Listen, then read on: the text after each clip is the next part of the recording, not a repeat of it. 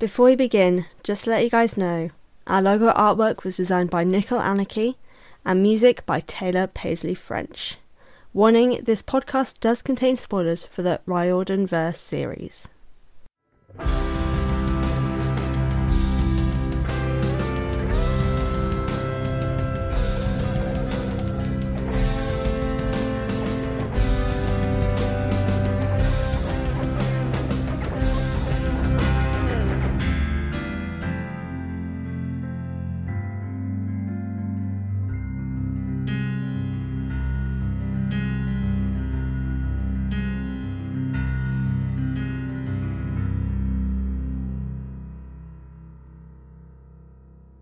Hello everyone and welcome to the Best Damn Camp, a Riordan Verse read-along and analysis podcast that sets out to read all the books by Rick Riordan in timeline order. I'm your host Fran and welcome back to the show. Today we continue our timeline journey with The Titan's Curse, Chapter 17, I've put on a few million extra pounds, and Chapter 18, A Friend Says Goodbye. As always, I have my points to focus on, and today we're finally getting something a little bit different, because today we've got battle, relationships, writing, and generally what I thought of it. But to begin, here's the synopsis. The battle commences and ends in many tragedies. With the stars above filled with a new spectacle, our trio come to realise what has happened, but deal with it in different ways as they head for Olympus to learn of the decisions made at the Council of the Gods. I said council, but you know what? I think the gods do need a little bit of cancelling here and there, but I mean the Council of the Gods. More so than I mean cancel. And yeah, that is the synopsis for these two chapters, and we are very close to coming to the end of the Titan's Curse, and there are many feelings occurring. There is a lot that's happened, so let's just get straight into it, because we are starting with Chapter 17, I put on a few million extra pounds. And this is the overview for that chapter. A battle of wits begins. Luke, terrified, begs Talia to join them and summon Bessie. Percy, bull-headed, taunts them both. And by both I mean Luke and Atlas, and I realise now I should have written that instead. But oh well. Our trio go to fight, Talia taking on her once friend, and Percy being Percy, taking on a Titan. As Talia and Luke hold their own, Percy is knocked aside and no one is shocked. At Artemis's feet, the prophecy returns and Percy takes the sky. Atlas's unkindness leads to an injured Zoe, but a trick returns him to his burdened place. Talia and Luke continue, but with the final attempt to fight, Luke is kicked to his death. With Dr. Chase on hand and Zoe mortally wounded, our team flees. Now I just want to put a quick in, because I mentioned that I put Dr. Chase here, and in the previous episode I kept calling him Professor.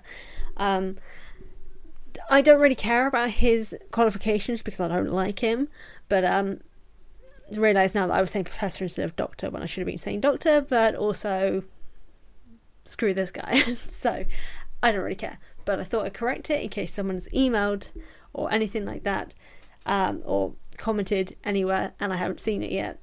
I meant Doctor, I just don't care. And on that, I will first go into battle, because Rick is honestly actually really good at writing fight scenes. He's not the most consistent with it, I do admit. His fight scenes can go either way. My hip just cracked. I don't know if you guys heard that, but that was my hip. 24, nearly 25, and my hips are terrible. Says a lot. Yeah, so his fight scenes can kind of go either way, and this is one of the few cases where it has good and bad at the same time. So for example, Percy's initial mix-up and fight with Atlas is actually really well written and kind of easily understood to know what he's doing during that fight and where he is, how he's attacking, where they're moving, and the moment when Ares' curse comes in as well, we can feel it, and we can kind of visually see it in a sense as well, which is always good when you can understand well enough what the story is saying to be able to picture it in your mind. The only difference is kind of following that when Percy is out of commission, that the fight scenes feel a little bit more complex and more difficult to understand. For example, the descriptions of Artemis and Atlas admittedly are easy to understand, but they don't feel as exciting and engaging. Whether that's because it's Percy watching them, that doesn't make it, but really any fight should feel engaging to see, even if you yourself aren't involved in that fight. It's like when you're watching Game of Thrones, for example, and you're watching one of the fights, but it's from the perspective of a different character, or just watching them in general, you feel engaged in the fight even though the character that you're following isn't involved in the fight. I can't think of another example. I don't really know Game of Thrones very well, so I don't know why I reference that. What I'll do instead is I will link some videos to Hello Future Me's How to Write Fight Scenes video, and he basically explains kind of what I'm trying to say but not saying very well. And that's kind of a bit here, like the fight doesn't feel that engaging with Artemis and Atlas. Like it sounds interesting and it feels like it looks interesting, it just doesn't engage us enough, or it doesn't engage me enough at least, to kind of follow along, to the point that I felt myself just kind of skim reading it a little bit, but having to go back to make sure I was paying attention well enough. Someone has just put on a lawn mower. Hopefully you guys can't hear it, but I can hear it, so it's going to be distracting. But anyway, there is small moments instead, actually. The ones that are the most engaging are the fights with Luke and Talia, though we don't really kind of get much of them, so it's not consistently engaging, which I think is the most frustrating, because that's the more interesting fight, because it feels more personal, but at the same time doesn't, and I'll get to that. But other than that, so those moments, you can understand what's going on. The one that is the most confusing, however, is the trickery moment of Atlas, of tricking him into holding up the sky again. It was written in a way that it took a few rereads to kind of, like, I knew obviously what happened because you see the end result, but the lead up to it, I just couldn't figure out how it was happening or how it worked. So I had to reread it a couple of times to kind of easily enough picture how it happened. And maybe it was like a suspension of disbelief thing that I kind of needed to have, that I just had to believe that that was possible, but it just didn't feel plausible enough for me to engage with that visual and kind of think it was possible, if that makes any sense. I don't know if it does, but yeah, that's the kind of the main negative. That the Talia and Luke fight was the more interesting one, even though we don't really get much of it.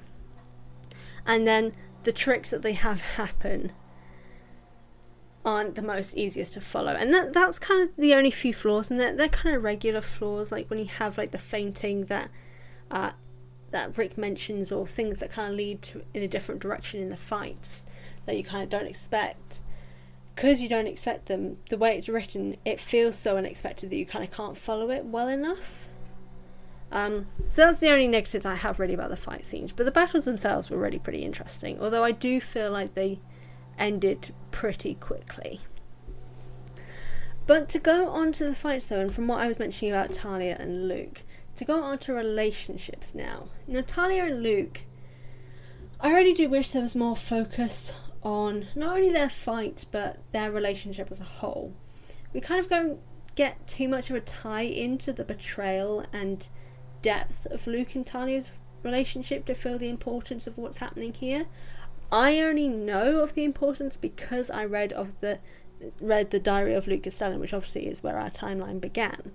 But that, I don't remember when that book came out, but I'm pretty sure it was after all of the books. So like, it's not like you could read it before this and feel that significance, but that's the only reason why I know of the depth of like the betrayal and that relationship. And we get a few hints here and there of like them talking about how the gods have screwed them over and all these sort of things, but there was no build up to that, so it just feels very shoehorned in here. And we do have this moment of like Luke is afraid and appears to kind of not want to hurt her, but needs to complete his mission at the same time, and feels like he doesn't have a choice. And then Talia feels angry and betrayed, though we don't fully understand why she feels that way at the same time, other than what's happened with Annabeth. But we don't really focus at all on Annabeth in this chapter, so we don't really have that tie-in either. So it's all just kind of frustrating. Like, we know these are the things because there was a small little dialogue back and forth here, and then Talia calls him a traitor at the end, but like, we don't really have much of an emotional engagement into that conflict because it hasn't been developed over the story. It would have been great, you know, the scene that we have where Percy has gone to that, followed someone and he sees Luke with the general initially before knowing who the general was and stuff. If Talia had met Luke at that point and had a previous engagement with him, because this is the first time that she's seeing Luke since before she became a tree. She hasn't seen him since then, as far as we know. I don't think she did. I don't think there's any story telling us of any time prior to that. So this is the first time that she's seeing him. There's no real emotional depth to it, so we don't feel this betrayal that we're probably meant to feel, or this conflict about her decision. The biggest confusing part is when they are fighting and when Luke is basically beaten and he looks afraid and he looks angry at the same time and stuff like that, and Talia's crying, he tries to fight her again, almost seemingly trying to kill her. And we don't really understand why he wants to get the upper hand again, or why he possibly wants to kill her. Surely he should be trying to convince her to join his side more than want to kill her, but that doesn't happen. So I think if this fight was to feel more significant, the only way that could happen would have been to have drip-fed information or have a previous interaction with Talia and Luke in this book with him as he is now. Or something like that, just for this to feel more significant. Because even though you know there is a depth to it, the depth isn't actually there. So I feel like it needed to be built up for this confrontation to feel significant where it is now. Because just right now it really just doesn't. And that's kind of the end for chapter 17, really. I don't really have much else to add to that. Those are just kind of the main things that I feel like fighting was good. It was easy. Like, I do enjoy Rick's fight scenes. Like, they're easy to follow. They're engaging enough. They could be done better, but this is also a kids series, so like I understand why they're not done to a detailed level. And then the Talia and Luke relationship, I really wish had been just done a lot better for that fight to feel more significant, and for Talia's choice to feel more significant as well. Like, she's choosing the gods over Luke, who is her family, and we don't fully understand why for that reason either, which I think is the problem at the same time. But yeah, that's all I gotta say. So I will move on now to chapter 18. A friend says goodbye. And this is the overview for chapter 18. Our team escaped from the mountain, but it is too late. Zoe, knowing she was the child of the prophecy, who would die at a parent's hand, can finally rest. She can see the stars and now will forever be with them. With a goodbye to Zoe, Artemis flees to the council meeting. Our Pegasi return to take our heroes there as well. Annabeth and her dad share a moment. With Talia asleep, Annabeth and Percy finally speak. Did that kind of rhyme? I think it kind of did. He always knew that she was okay, and she knew that he knew that too. But she knows the same thing about Luke. He isn't dead, but in a moment, Percy desperately wishes he would be. Though we don't actually have confirmation that he isn't dead, but Annabeth believes that he's not. Oh, and the Council of Gods has begun. Now this, I'm going to start with the negative for this chapter. because you guys know what I'm going to say, and then I'm going to end on a positive. So I want to start with relationships again, and look particularly at Dr. Chase and Annabeth, because this chapter starts with their interaction and Annabeth being excited, but also following up about how he managed to get so he came to their rescue. I didn't want to talk about it in the previous summary because I don't like him, as we have discovered throughout this entire series. So he came to their rescue, and he'd melted down the celestial bronze that she'd left at the house and turned it into bullets to put into his planes. And he refers to her running away as when she left, and she gets embarrassed by the term that he used. And I had such a visceral reaction to that, because why the hell should she be embarrassed? This family has made her want to and made her run away because of how they have treated her. That is not her fault, and nor should she be made to feel embarrassed about it. And also, he shouldn't pussyfoot around the word, because yes, she ran away because of how they treated her. The fact that he is not confronting that or being honest with that is then making her feel guilty when he should be the guilty one. He has not given her the relationship that a father should give their child, and he is making her feel bad. And I hate it. And now, of course, also, we get the full truth that he knows that San Francisco is dangerous for her. We knew that before, but we now get full confirmation that he knows that it's dangerous for her. And he then has the cheek to say that he and the family will protect her when their distrust and unhappiness of monsters coming because of Annabeth is what drove her away multiple times in the first place.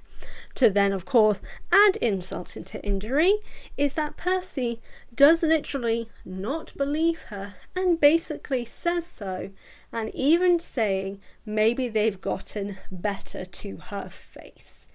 The San Francisco thing literally only happened recently, and is said in this book that they moved to San Francisco and want her to come with them. Yes, lovely that they want her to come, but they know that it's dangerous for her to do so. I am so angry. Now, this child is being made to feel like she is blowing things out of proportion, not only by her own family, but also now by her best friend, who literally reacts. Let me read the passage to you, actually, because wow. What is it here? There we go. Your dad seemed cool, I told her. It was too dark to see her expression. She looked back, even though California was far behind us now. I guess so. We've been arguing for so many years now. Yeah, you said. You think I was lying about that? It sounded like a challenge, but a pretty half-hearted one, like she was asking it of herself.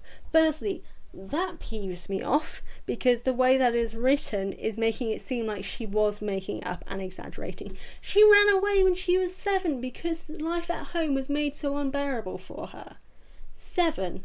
And she stayed run away until she returned briefly and then had to leave again because of them, and then returned again and then had to leave because of them. I didn't say you were lying. It's just he seems okay. Your stepmum too. Maybe they've gotten cooler since you saw them last. She hesitated. They're still in San Francisco, Percy. I can't live so far from camp. Firstly, also, the fact that the monster problem is a thing, as well as the camp aspect. But that whole scene angered me so much, because it's like, it feels like actual gaslighting now, that she is now made to question whether it was actually as bad as she thought. This family made her run away 3 times before the age of 14. 3 times. One of them at 7. One of them probably when she was maybe around 10. and again when she was 12. That's... No. I'm not happy at how quickly this is being moved along and seemingly resolved. There is way too much hurt and distrust for this to be easily resolved, but it feels like it's going that way, and it feels like it's going to be made to be Annabeth made this all up in her head. And I hate that so much, and I'm so disappointed, considering we had, as well as the fact that Percy himself is from an abusive household, for him to make her question whether or not it was actually that bad kind of makes me want to punch him in the face. Percy, you were literally in an abusive household yourself. Different kind, sort of, but just as bad. If Annabeth ran away from home, that means it was bad. And I don't understand how people can think that it can't have been that bad when a 7-year-old was made to run away from home. Because it was that bad. Like, what the hell? But to get on to something more positive, though, I will move... Well, actually, no, it's kind of a little bit of both. I will move on to writing, however. In particular, the writing of death scenes.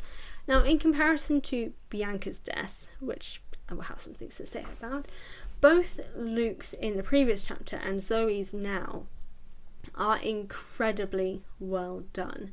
There is emotional tension and emotional connection to it, and we witness both of them. The stars connection with Zoe, though I do wish it was brought up a bit more previously in the book, has a moment for us to feel the impact of her actual death, as it is heartbreaking. In the previous chapter, she can no longer see the stars and is kind of slightly freaked out about it, and it's heartbreaking. She's like, I can't see the stars, I can't see them. So kind of like freaking out basically because she can't see them.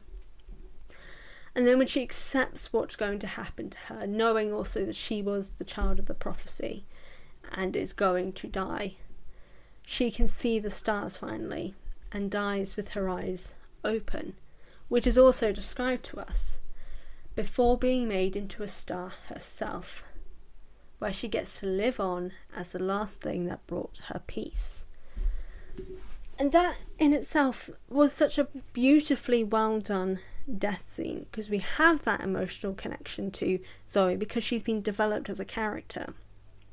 But also the scene itself hurts to read it because we are feeling this emotion. Similar to the whole Luke thing, like it feels emotionally devastating that his relationship with Talia has broken down so much that she would kill him. And that Annabeth, who still kind of in a sense wants him to be good, witnesses it, and then we see his crumpled and crushed body on the rocks. Visceral, emotional, impactful. Those are what these deaths are. And then in comparison to Bianca, who was not developed as a character, dies in a ridiculous and unemotional encounter and dies quote-unquote off-screen without us actually having the emotional weight of finding her and burying her. Imagine if we'd actually had a scene of them finding her body, crushed probably from the robot, and these children having to dig a hole to be able to bury her. Yes, this is a kid's book. It would be horrible, but we've gotten that here. We've got a crumpled dead body on a rocks with Luke. And we've got someone who's dying from poison but was also crushed by her father. Those are two very visually visceral moments as well. We could have had the exact same thing for Bianca. And it would have felt emotionally impactful of being like, wow, these children... Like, not only would it have us have an emotional impact with our characters who then have to bury this child, but we would then feel this utmost sadness for the loss of Bianca, whereas we don't get that, because not only do we not see her die, we don't know for sure if she is, we assume so, but we don't ever actually get full confirmation. And she dies in a way that doesn't feel emotionally impactful because we're already thinking she's an idiot because she's responsible for her own death. Zoe's loss is made to feel significant with how it is written and how we and our characters experience it. Even Luke's death and possible not death is made to feel visceral more so than Bianca's. So we care more about these two outcomes with Zoe and Luke than we do with what happened with Bianca, which kind of shows how a good death scene can be written in comparison to a bad death scene.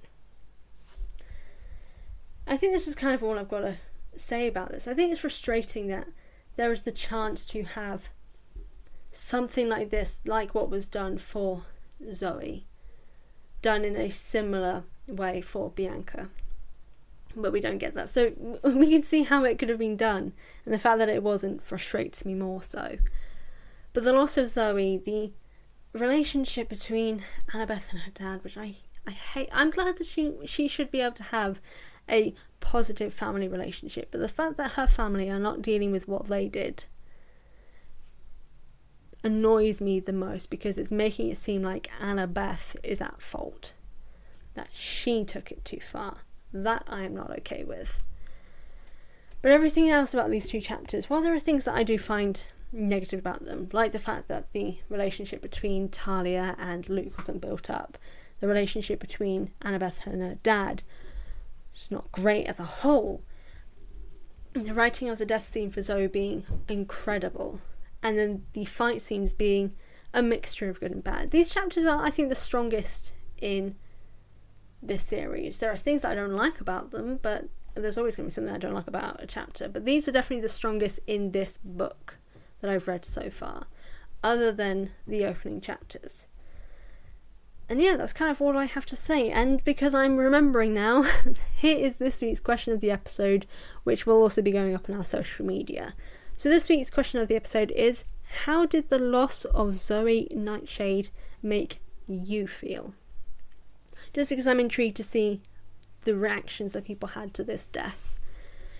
So yeah, that is this week's question of the episode, and be sure to answer it on all of our social media, or email in if you want to as well. Because we are finishing up, I want to thank you all for joining me today for chapters 17 and 18. Be sure to join me next Wednesday as we continue our Riordan verse journey. To plug where you can find our podcast, we are available on Spotify, Apple Podcasts, where you can leave a rating and a review, Audio Boom, Stitcher, and Deezer. In the meantime, between episodes, you can find the Best Damn Camp on social media at Best Damn Camp Pod on Instagram and Twitter. And if you want to email me with your own thoughts, you can email thebestdamncamp@hotmail.com, and I will read it out at the end of the show. If you want to support me making this content, check me out on Patreon at A Healthy Dose of Fran, and check out my YouTube channel, A Healthy Dose of Fran, for more Percy Jackson content, and drop me a follow at A Healthy Dose of Fran on Instagram and at A Dose of Fran on Twitter. Again, thank you guys for tuning in. As always, I've been Fran, your very own hunter, and I will see/speak to you guys next time.